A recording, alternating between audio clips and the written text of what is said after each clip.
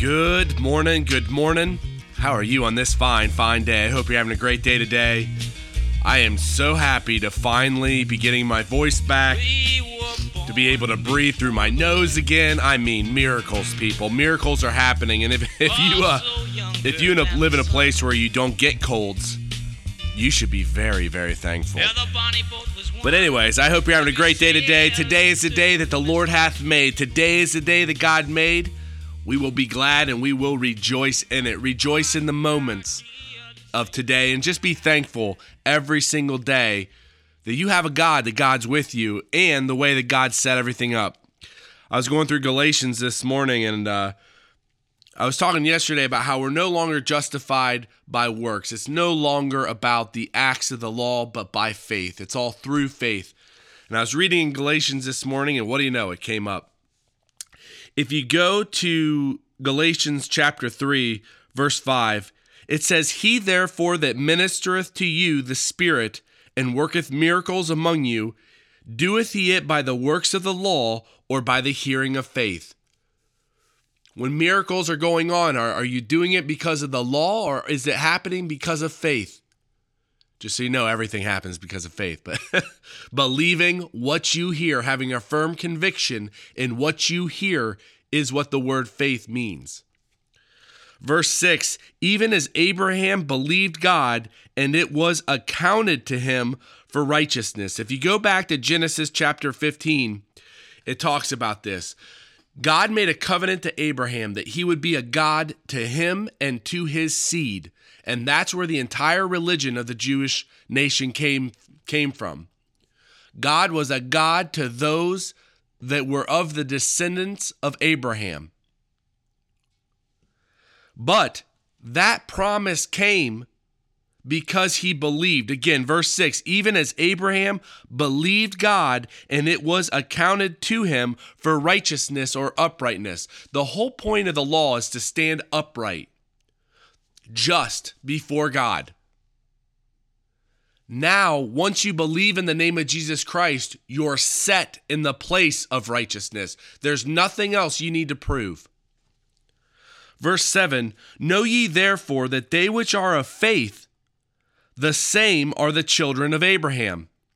And the scripture, foreseeing that God would justify or set forth as righteous the nations through faith, preached before the gospel unto Abraham, saying, In thee shall all nations be blessed." It's the covenant that God made to Abraham is why all nations are blessed through God and ultimately through the believing of the name of Jesus Christ. It's because of the covenant God made with Abraham. Verse 10, "For as many as are out from the works or out from the law are under the curse. For it is written, Cursed is every one that continueth not in all things which are written in the book of the law to do them." I don't know where it is in here, but nobody walked perfect other than Jesus Christ. And everyone is quote unquote cursed because of that, or would be had not Jesus Christ died for us. Everybody falls short of the laws. Verse 11, "But that no man is justified by law in the sight or before God. It is evident, for the just or the righteous shall live through or out from faith." No one is justified by the works or the acts of the law. You are justified and made righteous through faith. So if you're condemning yourself by the way you're walking, by any type of thing that you've done yesterday or today or tomorrow, you don't have to live in condemnation. You are righteous before God. Now, godly grief worketh a change in moral position. It might be working in you, that grief might be working in you a change in where you stand morally, which means you're going to be more upright in the sense of you'll be walking more through the law. But that doesn't justify you for the judgment. You're justified now. That's what makes you a son of God and an heir according to the promise of Abraham. I'll keep going. Verse 12, "And the law is not of faith, but the man that doeth them shall live in them." Verse 13, Christ hath bought us out or redeemed us from the curse of the law, being made a curse for us, for it is written, cursed is every one that hangeth on a tree. The words in here are just unbelievable. The law is a curse, right? If you don't do the law, you're cursed. But cursed is everyone that hangeth on a tree. Jesus Christ died and was crucified for us, for that curse.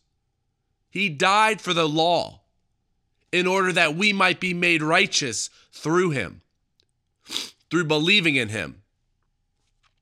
Verse 14, that the blessing of Abraham might come on the Gentiles through Jesus Christ, that we might receive the promise of the Spirit through faith. And that's how you know that there is a God, the Spirit that you have in you, the Spirit that worketh in you, that little voice, you know it.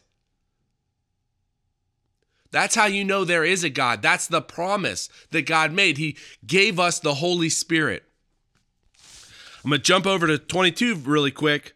But the scripture hath concluded all under sin, that the promise out from faith of Jesus Christ might be given to them that believe. When you believe in the name of Jesus Christ, you're righteous.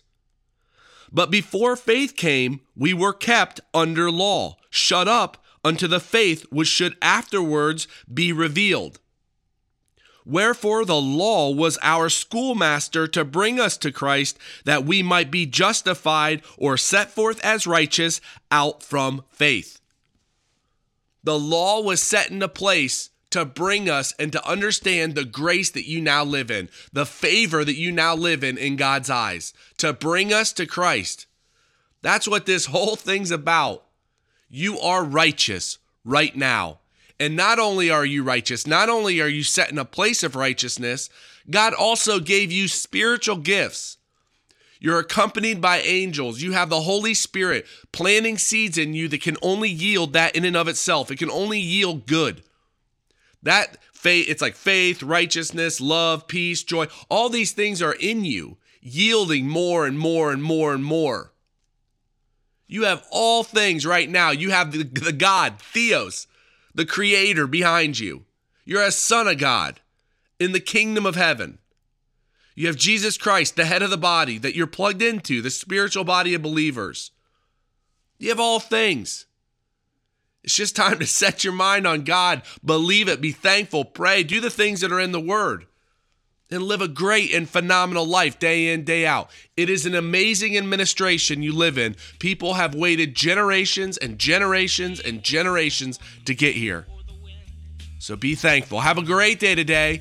God bless you, show you the sensual things in your life that make you happy. Pray big prayers, and I'll talk to you tomorrow. Yeah, the bonnie boat was one as we sail into the mystic.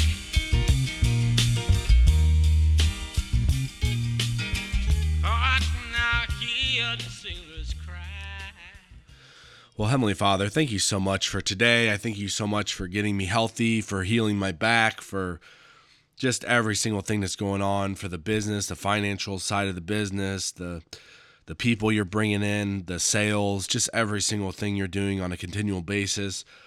I pray again for the my sister-in-law, and that you take care of her and her body and the little one in there, that you take care of her. And I'm just very grateful for the moments, and I thank you for your word and just every little piece that's in there, and ultimately for your son and what he did for us. I lift up a great day to you, Father, and I lift it all up in the name of my Lord and Savior, Christ Jesus.